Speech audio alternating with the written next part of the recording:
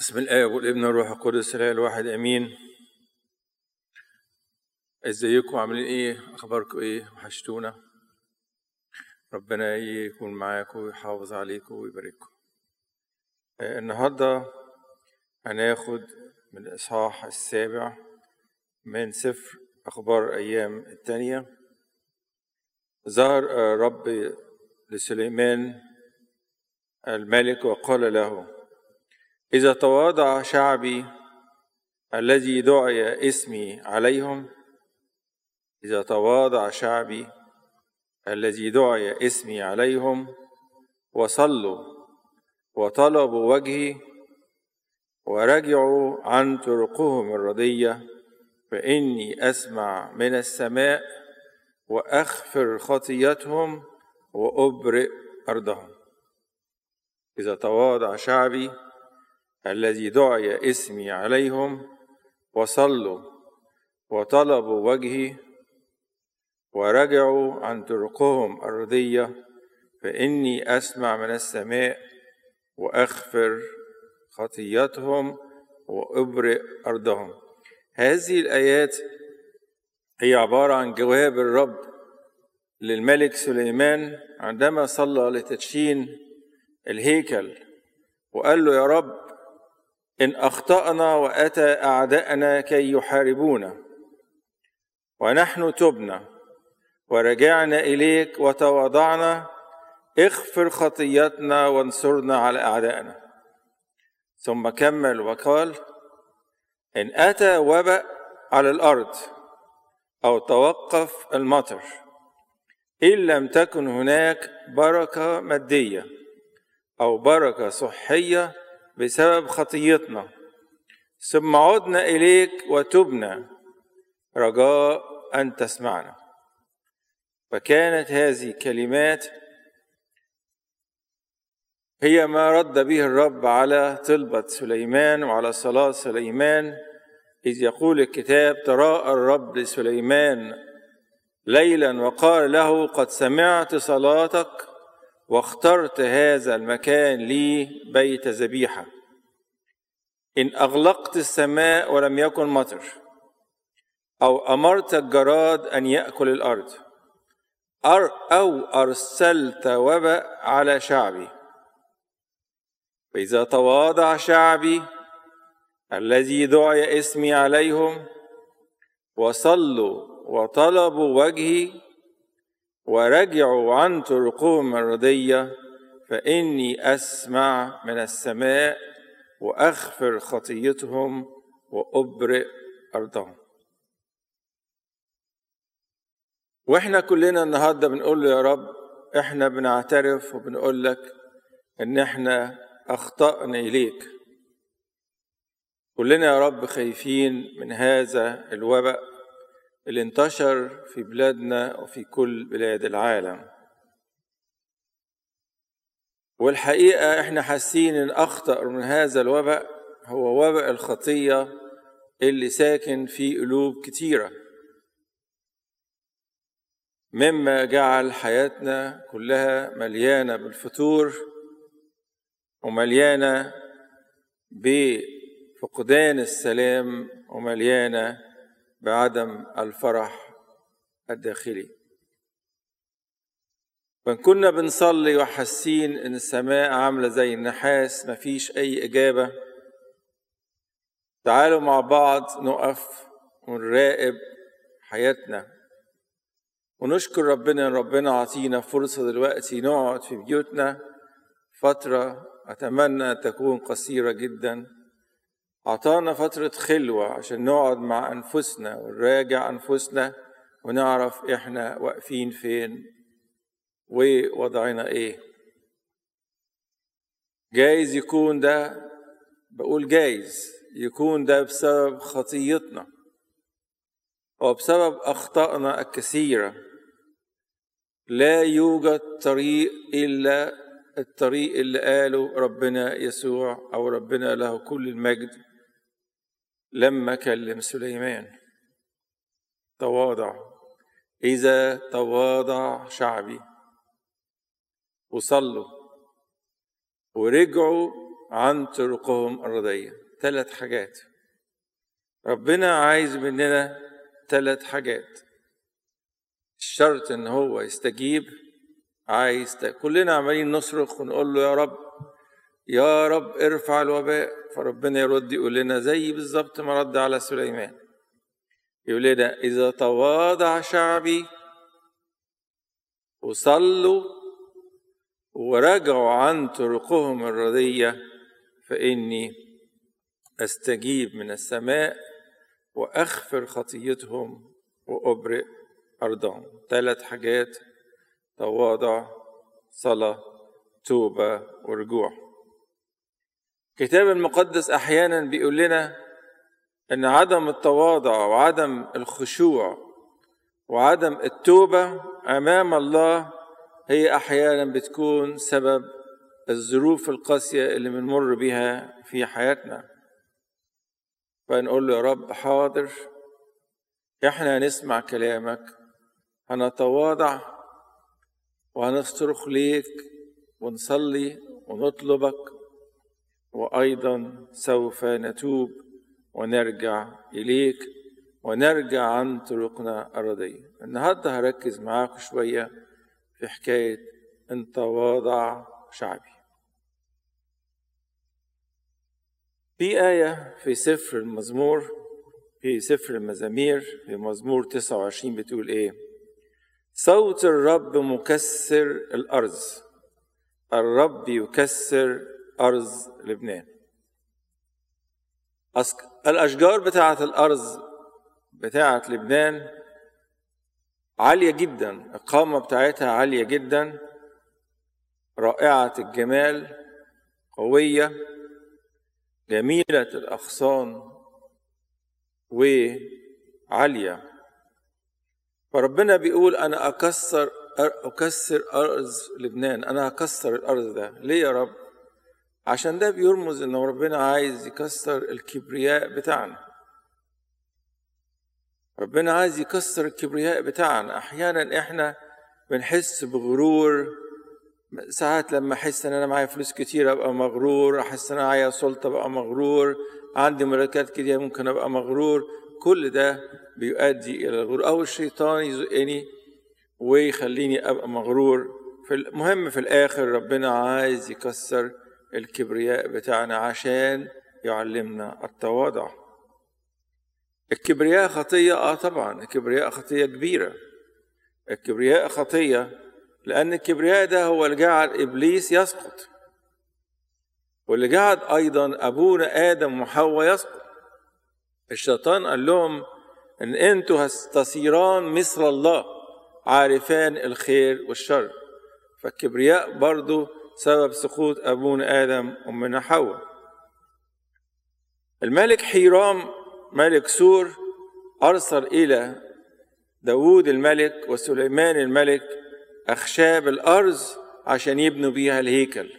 لكن عشان يتبني الهيكل بهذا الخشب كان لابد هذا الخشب يتقطع ويتوضب عشان خاطر يتحط في مكانه في الهيكل.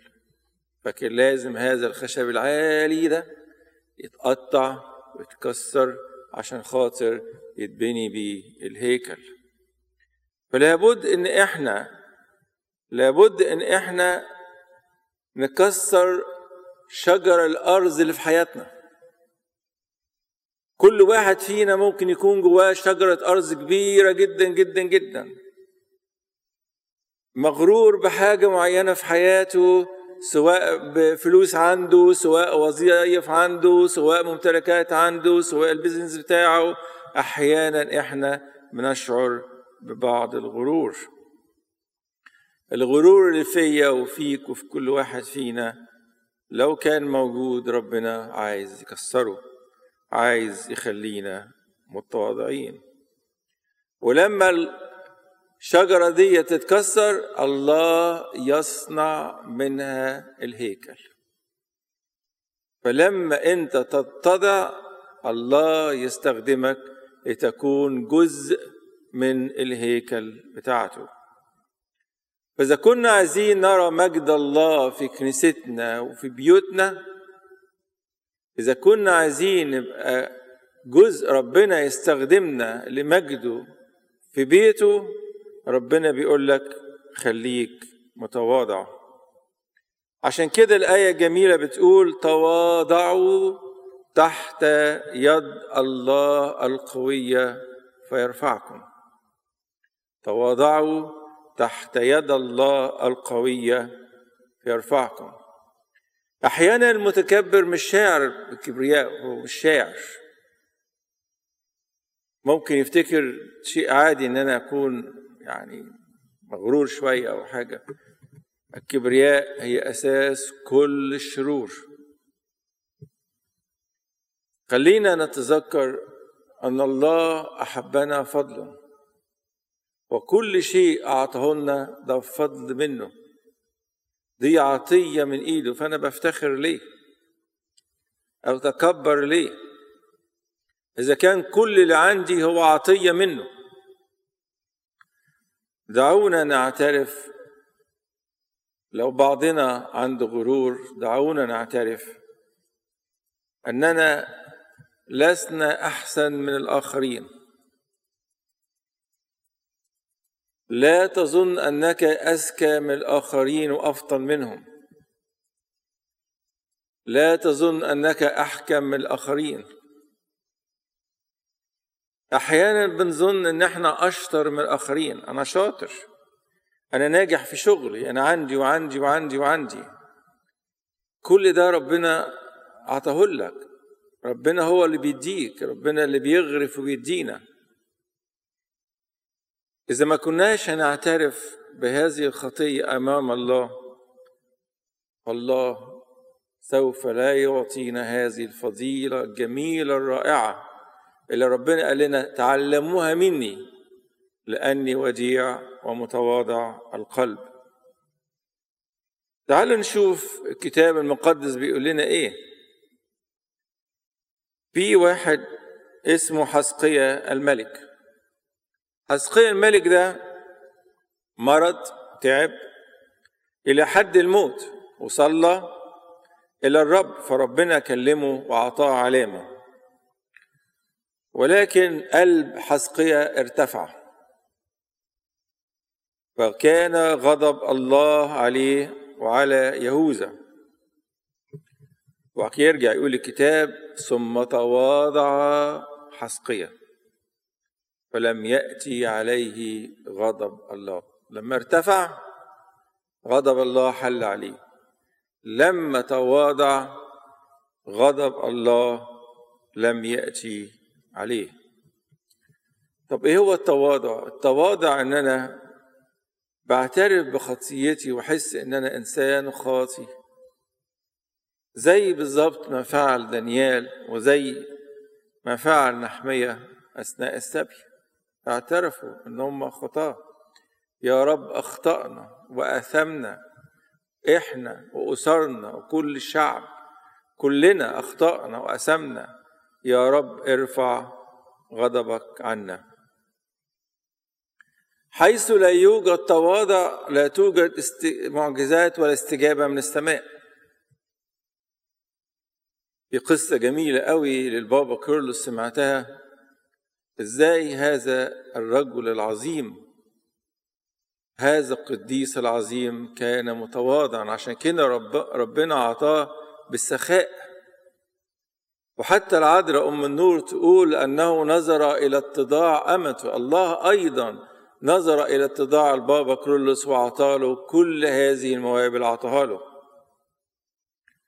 واحد رايح للبابا كيرلس ومعاه بنته مريضة، فالبابا كيرلس بيصلي للبنت، فالبنت رفع عينيها كده وبصة لوش البابا كيرلس، لقت هالة من النور حوالين وشه، هالة منيرة جدا.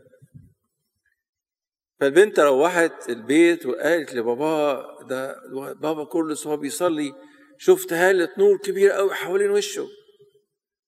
فالراجل فرح جدا وقال لازم بكرة أروح للبابا كيرلس وأفرحه وأقول له إن بنتي شافت هالة من النور حوالين وشك. وفعلا تاني يوم راح وقف في الطابور وبيقول للبابا كيرلس بنتي امبارح وانت بتصلي لها شافت هالة من النور حوالين وشك. تعرفوا كان رد البابا كرولوس ايه؟ صرخ وقال له احفظني يا رب، احفظني يا رب، احفظني يا رب. اتخض، لا افتخر ولا اتكبر، اتخض. ايه ده؟ الشيطان جاي يحاربني، بيحاربني بالكبرياء، عايز يحاربني. لكن هو طلب على طول معونة ربنا. في أحد الأديرة القديمة يوريك قد إيه الاتضاع قوي جدا. كان في راهب متضع جدا بس ما كانش يعرف يقرأ ويكتب. فرئيس الدير قال له يا ابونا بعد إذنك هبعت لك راهب يعلمك إزاي تقرأ على الأقل عشان تقرأ الكتاب المقدس. قال له حاضر. ابتدى الراهب يعلمه من أول سفر التكوين. فالراهب متضع وخاضع للأب اللي بيعلمه، كل يوم يديله درس. المهم جه واحد ومعاه ابنه أو بنته عليها روح نجس، فراح رئيس الدير قال له يا ابني أنا ما عنديش الموهبة، روح لأبونا فلان اللي هو الراهب اللي ما يعرفش يقرأ ويكتب ده. فرئيس رئيس الدير بعت راهب للراهب دوت معاهم الناس اللي هو الأب والبنت دي. فراحوا له وقال له رئيس الدير بيقول لك صلي لفلانة عشان عليها روح نجس. قال له ايه؟ حاضر حاضر. ففتح الكتاب المقدس وابتدى ايه؟ يقرأ من أول سفر التكوين.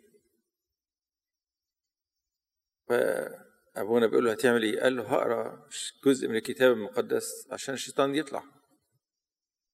فابتدى يقول في البدء خلق الله السماوات والأرض.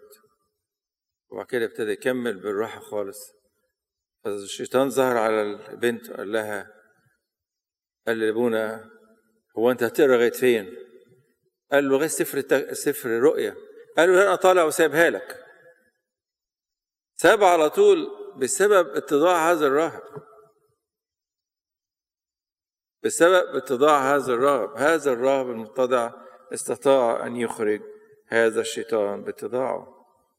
الله يسر جدا باتضاعنا، يسر جدا باتضاعنا، ويسمع لنا وهو فرحان لما بنتضع أمامه. والشخص المتضع بياخد من ربنا 7 عطايا جميلة. أول عطية بياخدها الإنسان المتضع إن ربنا بيديله راحة، بيبقى شاعر براحة وهدوء. كلنا نبقى متضايقين ومتنرفزين وتعبانين، لكن إنسان متضع الله يعطيله راحة. شوف يقول إيه؟ تعلموا مني لأني وديع ومتواضع قلب فتجدوا راحة لنفوسكم. تاني حاجة أن الله يعطيه عزاء، لكن الله يعزي المتواضعين. وأيضا يعطيه نعمة. يقول الكتاب في رسالة يعقوب يقاوم الله المستكبرين أما المتواضعين فيعطيهم نعمة. أيضا الإنسان المتضع الله يرفعه ويعليه ويمجده. اتضعوا قدام الله فيرفعكم في رسالة معلمنا يعقوب. وأيضا في سفر الأمثال يقول الإنسان المتواضع الله يعطيه حكمة، ومع المتواضعين حكمة، الله يعطيه حكمة. أيضا الإنسان المتواضع الله بيجي يسكن معاه، بيسكن معاه. شوف يقول إيه؟ هكذا قال العلي المرتفع ساكن الأبد القدوس اسمه في الموضع المرتفع المقدس أسكن، وأسكن مع المنسحق والمتواضع القلب. يا آية جميلة جدا، الله يسكن معاك لما تكون إنسان متضع. آخر بركة نقولها النهاردة هي الله يعلم المتضعين والودعاء طرقه. يعلمه ازاي يمشي، يعلمه سكته، يدرب الودعاء في الحق ويعلم الودعاء طرقه. الله يعطينا ككنيسة أن نكون كلنا سالكين بالتواضع، ويعطينا أيضا أن نخدم الله بالتواضع، زي ما كان بولس الرسول بيقول أخدم الرب بكل تواضع. الاتضاع في الحقيقة بيشمل 3 حاجات. أول حاجة هي الاتضاع أمام الله.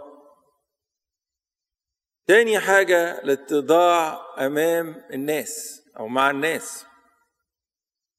تالت حاجة غريبة شوية ديت، الاتضاع أمام الشياطين.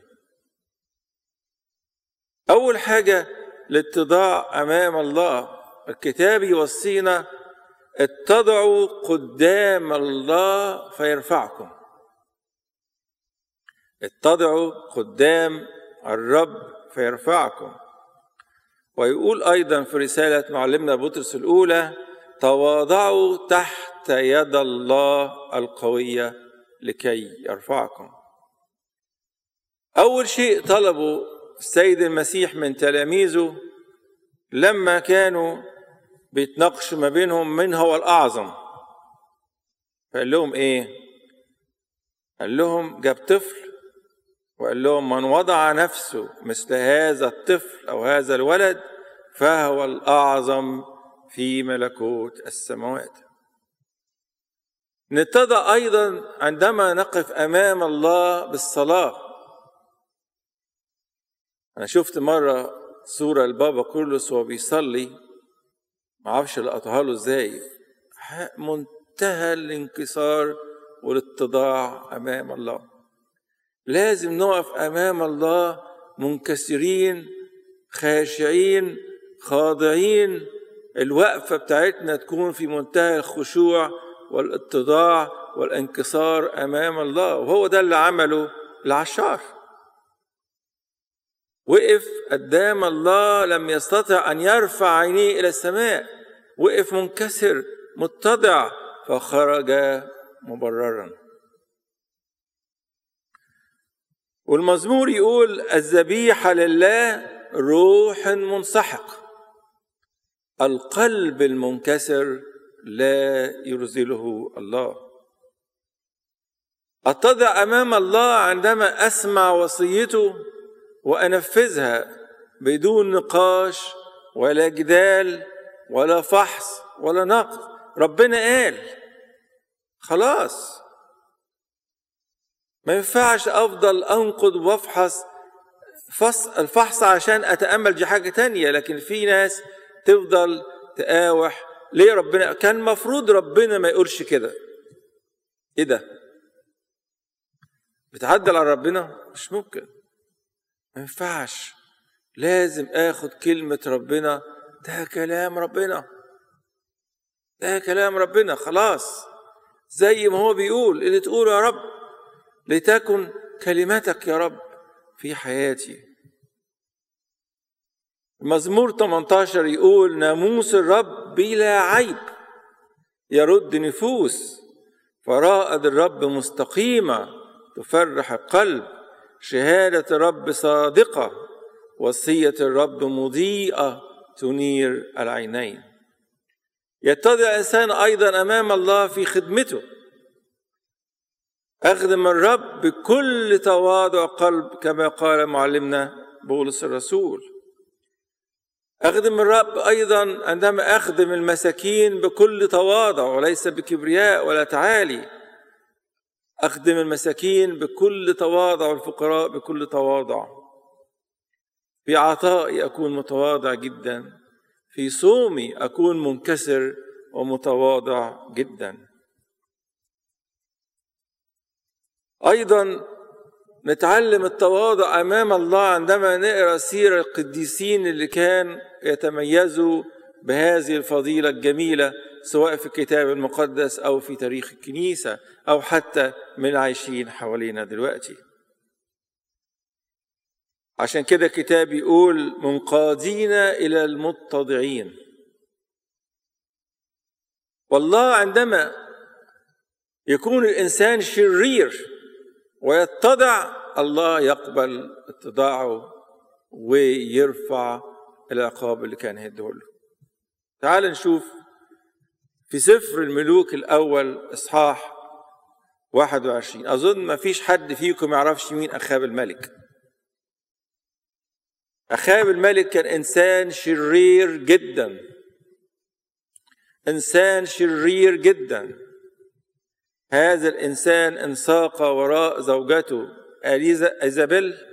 إيزابل وخلى إسرائيل يعبدوا الأصنام، وحكم بموت نابوت اليزرعيلي عشان يغتصب أرضه.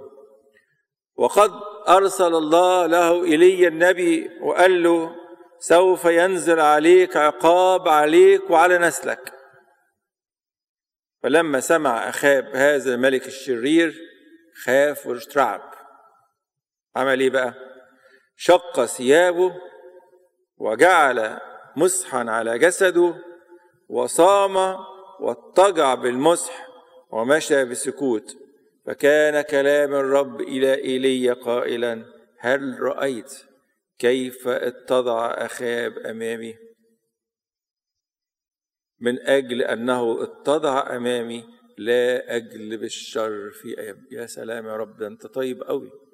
ربنا ده طيب وجميل جدا. إيه ده يا رب؟ ده هذا ملك الشرير بعد ما حكمت عليه لما اتضع أمامك شلت كل ده من عليه. أيوة لما نتضع أمام الله ربنا يرفع غضبه عننا ويرفع كل، لو كان في أي عقاب علينا ربنا سوف يرفعه. نفس الكلام حدث مع واحد اسمه نبوخذ نصر. هذا الملك نبوخذ نصر وقف وقال أليست هذه بابل العظيمة؟ في دانيال 4 أليست هذه بابل العظيمة التي بنيتها لبيت الملك بقوة اقتداري ولجلال مجدي؟ ايه ده كله ده؟ ايه الكبرياء دي؟ على طول والكلمة بعد بفم الملك. لسه ما خلصت الكلام. سمع صوت من السماء قائلا لك يقولون يا نبوخذ نصر إن الملك قد زال عنك. على طول في كبرياء، الله بيزعل جدا من الكبرياء. وقال له كده عشان ايه بقى؟ حتى تعلم ايه يا رب؟ أن العلي الله العلي متسلط في مملكة الناس وأنه يعطيها لمن يشاء. وحصل كما قال بالضبط ربنا على نبوخذ نصر. وبعد كده رجع نبوخذ نصر تاب وصلى وصرخ واتضع وتاب وصلى ورجع عن هذه الأفكار بتاعت الكبرياء اللي عنده، وقال الكلمة الجميلة ديت في عدد 34 أنا نبوخذ نصر. ما قالش بقى الملك ولا حاجة. أنا نبوخذ نصر رفعت عيني إلى السماء. أول ما رفع عينيه إلى السماء رجع إليه عقله وابتدى يقول وباركت العلي وسبحت وحمدت الحي إلى الأبد الذي إيه؟ سلطان أبدي. خلاص؟ امال أنت إيه؟ أنا عبد، أنا خدام، أنا تحت أمره. سلطان سلطان أبدي وملكوت إلى دهر الدهور. رجع يقول أنا نبوخذ نصر، مش قادر يا عيني، مش عمال، أنا خلاص يا رب اعترفت أنك أنت العلي، أنت العالي يا رب وحدك، مفيش غيرك عالي.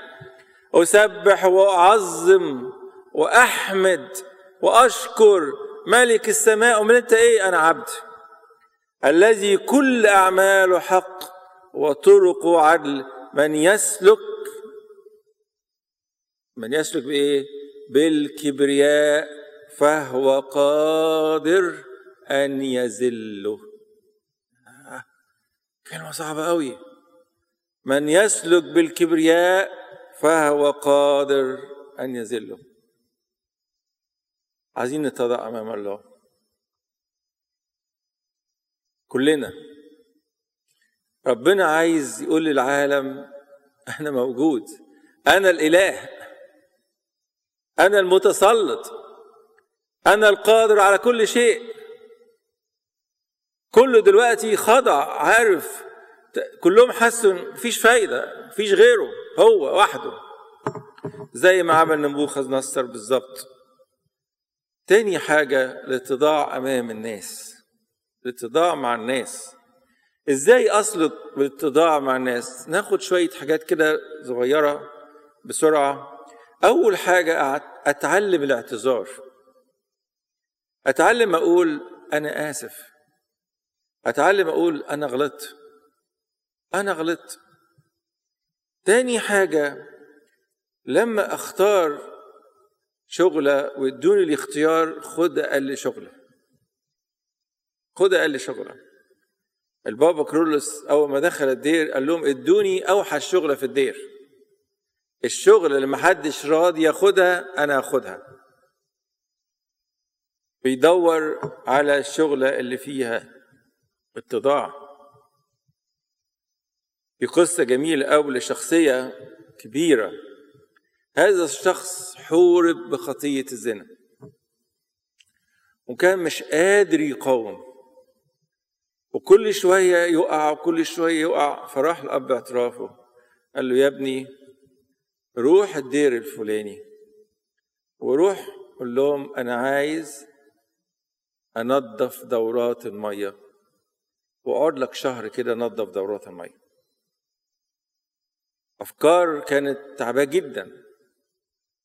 الشيطان بيحارب حرب عنيفة، فيعمل إيه؟ قال له اتضع.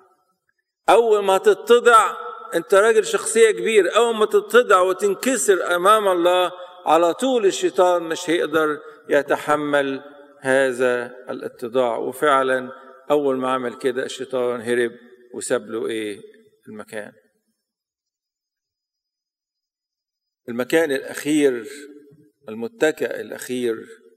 كان في قصة جميلة سمعتها عن أبونا بشوي كامل، إن هو لما جه يبني كنيسة ماري جرجس سبورتنج، فكان في تاجر غلال من التجار المعروفين جدا بمحبة الفقراء ومساعدة الفقراء، وكان إنسان غني، بس كان يعني لسه لابس الجلابية والطاقية اللفة ديت، يعني عايش ببساطة جدا، إنسان متضع جدا، عايش ببساطة خالص، مع إنه عنده يعني معاه فلوس كتير، لكن هو عايش في نفس البساطة اللي كان فيها وهو لسه تاجر صغير.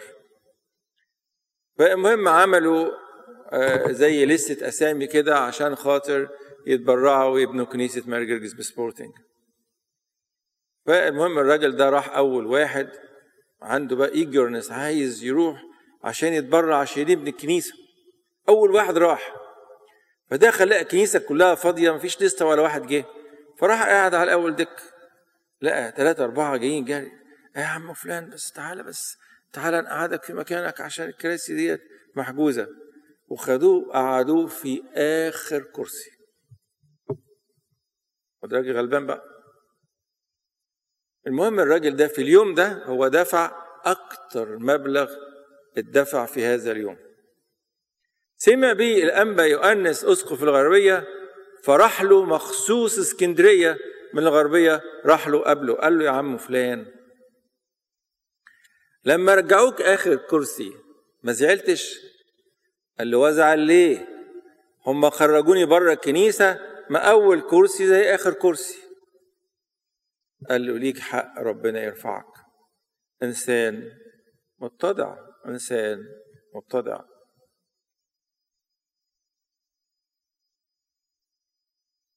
خلينا نتعلم الاتضاع لما نتنازل عن حقي ممكن نتنازل عنه. خلينا نتعامل باتضاع. خليني أتعامل باتضاع لما أروح لأبونا واتضع وانكسر قدامه وأقول له كل خطاياي. ما أنا لما أروح لأبونا وبعترف وأتوب باتضع بتكسر. وخليني أروح باستمرار لسر الاعتراف والتوب، لأنه بيعلمني الاتضاع. خليك أيضا متضع لما تخضع لأوامر الرؤساء بتاعتك بدون نقد وبدون ما أنا ساعات يتريقوا وساعات يكلموا، وده عامل وده غلطان وده سوى وده عمل، لكني بالظبط أنا أكتر واحد بفهم في الدنيا. خليك متضع وخد استشارة من الآخرين، ولا تصمم على رأيك ولا تتشبث برأيك، لأن ممكن يكون رأيك غلط. عشان كده المشورة كويسة. بكثرة الخلاص بكثرة المشيرين، بنستشير بعض وناخد رأي بعض، وفي الآخر بنطلع بقرار، كلنا نطلع بقرار. آخر حاجة في الاتضاع، حتى الإنسان متضع بيتضع أمام الشياطين. البابا شنودة قال كلمة جميلة قوي، قال إن الناس القديسين بيتضعوا أمام الله وأمام آخرين وأيضا أمام الشياطين. من أكثر القديسين تواضعوا أمام الشياطين هو الأنبا أنطونيوس أبو الرهبان، لما كان يقول لهم أيها الأقوياء ماذا تريدون مني أنا الضعيف؟ فكان الشياطين تهرب من كلمة زي كده، وكان يقول لربنا انقذني يا رب من هؤلاء الذين يظنون أنني شيء وأنا تراب ورماد.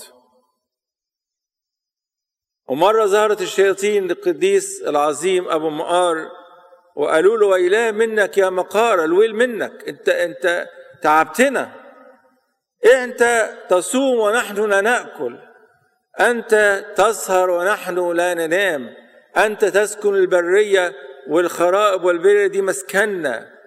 فقال لهم طب انتوا تعبانين من ايه؟ قالوا له شيء واحد بتغلبنا بيه. قال لهم ايه هو؟ قال له اتضاع. احنا ما نقدرش نتضع. عايز تكسر الشياطين اتضع. عايز ربنا يسمعك ويسمع صراخك ويستجيب لصلاتك، عيش حياة الاتضاع. خلينا كلنا ككنيسة كلنا نعيش حياة الاتضاع. المتواضعون يخلصهم، المتواضعون يخلصهم. ايه بقى هو الاتضاع في الاخر بعد كل الكلام ده؟ الاتضاع ان تعرف انك ضعيف. دلوقتي كل الناس عرفت ان هي ضعفة. حتة فيروس بيتشاف بالميكروسكوب الالكتروني خلى العالم كله يلف حول نفسه. الدول القوية بجبروتها بصواريخها بقنابلها النووية مش قادرة تعمل حاجة. عرفوا قد ايه قيمة الاتضاع وعرفوا ضعفهم. مهما وصلت للقوة او للعلم او للممتلكات او السلطة او الغنى، اعرف ان كل ده عطية من ربنا، وان انت عريانا خرجت وعريانا اعود الى هناك. انت من التراب والى التراب تعود. مش هتاخد حاجة معاك. كل ده خير من ربنا عطاه لك عشان تستخدمه لخلاص نفسك ولخلاص الآخرين ومساعدة الآخرين. لا تنسب أي حاجة من الحاجات ربنا عطاها لك لنفسك ولشطارتك ولكفاءتك. ماشي وما اشتغل وفكر واعمل، بس في الآخر خالص قول يا رب كل ده منك أنت، هذا الذكاء منك وهذه الشطارة منك، كل دي عطية منك أنت وهذه حكمة منك أنت يا رب. أنا ما جبتش حاجة، أنا عريان خرجت من بطن أمي وعريانا أعود إلى هناك. لما تعامل الآخرين لا تعاملهم ان انت احسن منهم وابر منهم واقدس منهم. ما ينفعش نتعامل بكبرياء. خلينا نتعامل بتواضع، واحسب نفسك آخر الكل. البابا كيرلس أنا فاكر لما كان يجي عنده مثلا ضيوف متأخرين والناس اللي هم بيشتغلوا معاه حطوا له الأكل، وبعد كده هو اتأخر فيبص يلاقوه راح قايم وشايل الأكل بتاعه ودخل على المطبخ عشان يغسل الأطباق ويغسل الكوبايات. أول ما يسمعوا صوت المية يجروا: يا سيدنا بتعمل إيه؟ إنسان مستعد يعمل أي حاجة. وكان كلمته الشهيرة: جلبيته لغاية ركبته وعشرة في خدمته. يعني باصص لنفسه إن أنا ولا حاجة. عشان كده ربنا رفعه. ربنا يقول لنا: عايزيني أسمعكم؟ تواضعوا. تعالوا مع بعض كلنا نتواضع. عايزين نتواضع، نقول يا رب احنا راجعين إليك واحنا بنصرخ لك يا رب اسمع صلاتنا. عشان يسمع صلاتنا بيقول لك: إذا تواضع شعبي، إذا صليت باتضاع، إذا طلبت باتضاع، وإذا طلبت وانت إنسان تائب، الله سوف يعطينا سؤل قلوبنا. ربنا يدينا، وإلهنا المجد دائما أبديا.